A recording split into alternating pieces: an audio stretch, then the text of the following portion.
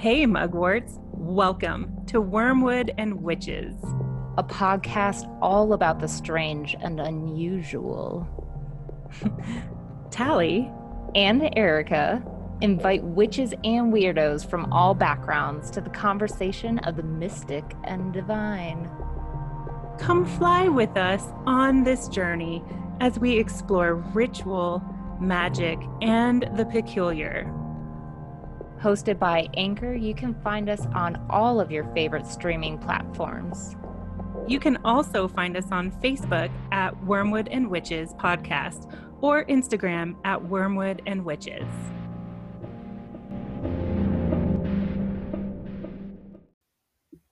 Greeting, mugworts. How is it going? It is finally the first day that feels summery and nice and warm. I was going to try and go camping, but that kind of went out the window. So, because it was actually snowing up in the mountains. So, yay for two extremes. But we did find some morels. So, did not come back empty handed.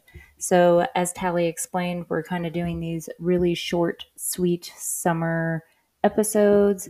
So, we've still got some content coming towards you about what's been going on and just a few fun, just short, quick snippets of some information and witchy goodness. So, hopefully, this still helps.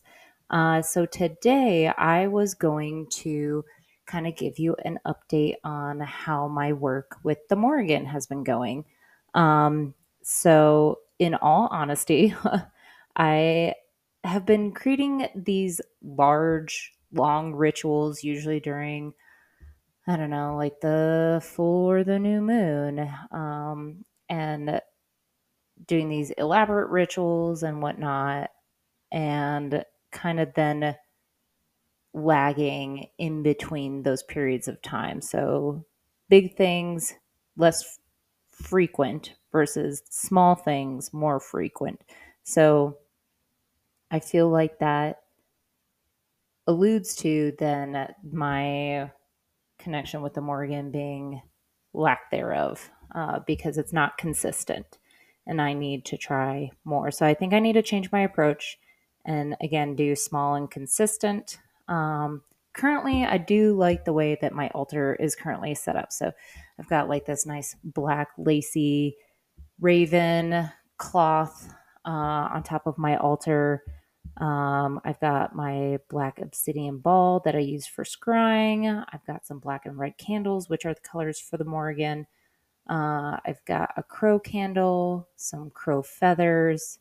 Um, a dear friend a while ago had created a beautiful mahogany obsidian projectile point. They had flint napped it for me, which was super awesome. And I had this moment, this aha moment where I'm like, oh my God, like she takes care of warriors and whatnot on the battlefield. And what better, and her colors are black and red. What better symbolism than this projectile point? I do also currently have an eel skull, and I'll get into a little bit about that. And my beautiful Crow Tarot deck that Tally had gifted me, and another gifted Crow botanical painting that my friends have got me for my birthday, and a uranium glass teacup for offerings. So during my last ritual, I had offered her some mead from a really good meadery. Shout out to Superstition Meadery in Prescott, Arizona. That was a Marionberry one, and oh, dude, you guys, that meat is so good. So her and I shared a, a offering of mead together on our last ritual. But so my goal is for over the summer is to complete some guided meditations and offerings on a more weekly basis of connecting with the Morrigan. And then also maybe just still continue to do more elaborate rituals on the new and full moon, completing a more significant ritual, if you will. So I had partaken in a kind of mini 1.5 hour deep dive into the Morrigan on the Irish pagan school. So that was interesting, learning more about the Tambu Cunha, which is the tale where the Morrigan kind of comes from. And there's different recensions, I guess, or versions of the Tambu Cunha. And I'm trying my best to say Irish words, man. But that was definitely interesting. And what another thing that I learned was from that deep dive is that it's specifically um, the hooded crow, which is a really cool crow that exists in Ireland, and they're black and gray, and it looks the head is black, so it looks like it has a hood, and those are called bives, which, if you remember from back on our Lilith and Morrigan episode, is that I talk about how bive is one aspect of the Morrigan if we're talking about the triple goddess. So it's BADB. So that is bive. Um, and so, yeah, that was a really cool thing. I don't have the money for their intense 6-month Morrigan connecting with the Morrigan workshop. I'm going to use the Morrigan Celtic Goddess of Magic and Might Courtney Weber book because she has some guided meditations on how to connect with the Morrigan. So I think that's going to be my goal. The Irish Pagan School does have like a 5-day challenge, if you will, to working with the Morrigan. So I might try that out as well. But again, also as Tally said in her last episode, I am sorry that I'm saying a lot. It's really interesting talking by myself and not having a co-partner in this.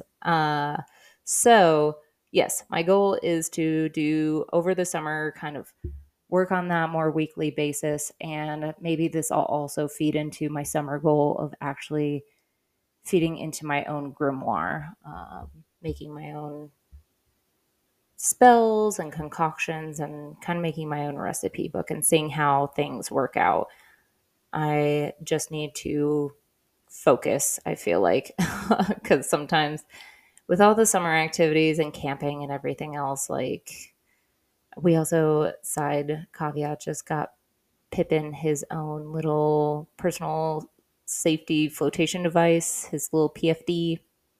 So I really want to take him paddleboarding, and it's finally been warm enough to actually do that. So it's a conflict of interest of all the things that I want to do with my time, and there's just not enough time in the day, which really sucks. But I need to carve that out and just hunker down and focus. So I have my weekly goals, and I will say that during my large uh, rituals, I have had some connection in my scrying work and guided meditations with strong visualizations. And I don't know if anybody else gets this. Please let me know if you do, that when you meditate, sometimes, like, I know for a fact when I'm like actually tapped in, the third eye area, like there's like a vibration or an intense feeling there, like somebody's like pushing their finger on my third eye. So if anybody also has that, please let me know so I also don't think that I have, I don't know, a brain tumor or something. I feel like Arnold Schwarzenegger, where he's like, it's not a tumor. Um, but yeah, I'm just like, I hope it's not just me. Anyways, uh, what I also want to focus on for the rest of this episode is regarding the Morrigan's shape shifting nature that I learned from Courtney Weber's book. And that is kind of interchanging my altar to what my needs are from what I'm asking with the Morrigan. And I feel like that will help me with creativity and feel connected. So the Morrigan is a shapeshifter. She usually comes in at the form of the raven, or I should say a hooded raven, like I said, that I've learned specifically from the Irish Pagan School from Laura O'Brien. Amazing content. I'll continue to be utilizing that resource, and that's the truest form of the Morrigan, and kind of then tapping into the most authentic parts of ourselves. But I had alluded or had mentioned the eel skull that I have, and that is to thwart a threat when someone is kind of targeting you. So preserving our boundaries.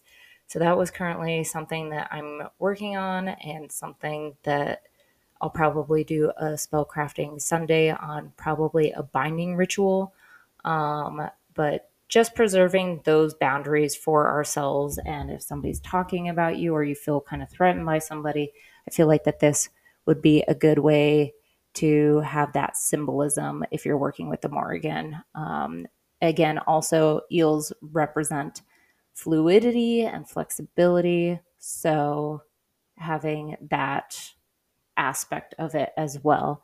You can use horse iconography as well, the leadership and nobility portion of the horse. There may be good, this may be good if you're doing also shadow work, because the horse depiction with the Morrigan is bringing us kind of difficult truths that we need to come to terms with. So I thought that was interesting.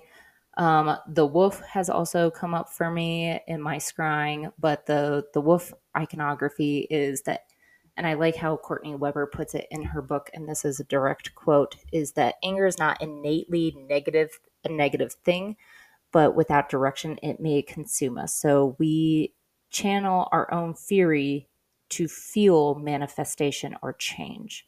And I thought that was really interesting and powerful and insightful. And I think, using the wolf iconography, if we're just kind of full of this, sometimes I feel like we go through these motions of life where we're just filled with anger and hate and just, I hate everything and everything sucks and blah, blah, blah.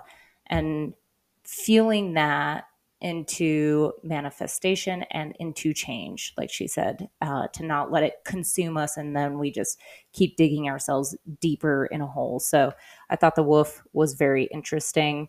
And then the last one that I'm going to talk about is the cow. So uh, the kind of Irish mythology and everything, cows have always been very useful and kind of important to Celtic society, as far as, they provide the beef and they also provide the milk and a bunch of other things. So, anyways, cows provide nourishment and provide for us. And so they also may be there for when we need backup. So that iconography, when the Morrigan in some of her original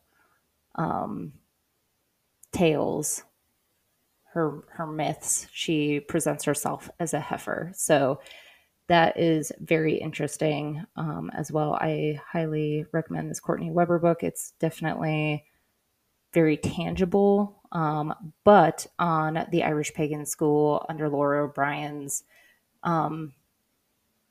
blog, she has a whole thing on how to kind of connect with the Morrigan as well, and other books to read and whatnot. So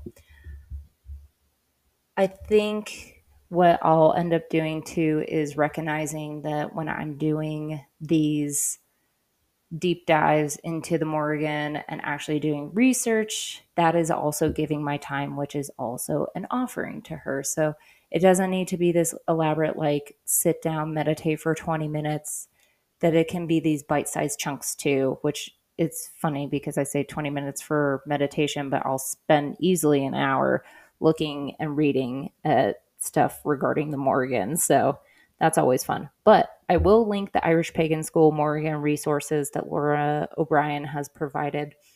She also has a bunch of YouTube content for people who are interested. So please let me know if, one, you get that weird tingly sensation on your third eye.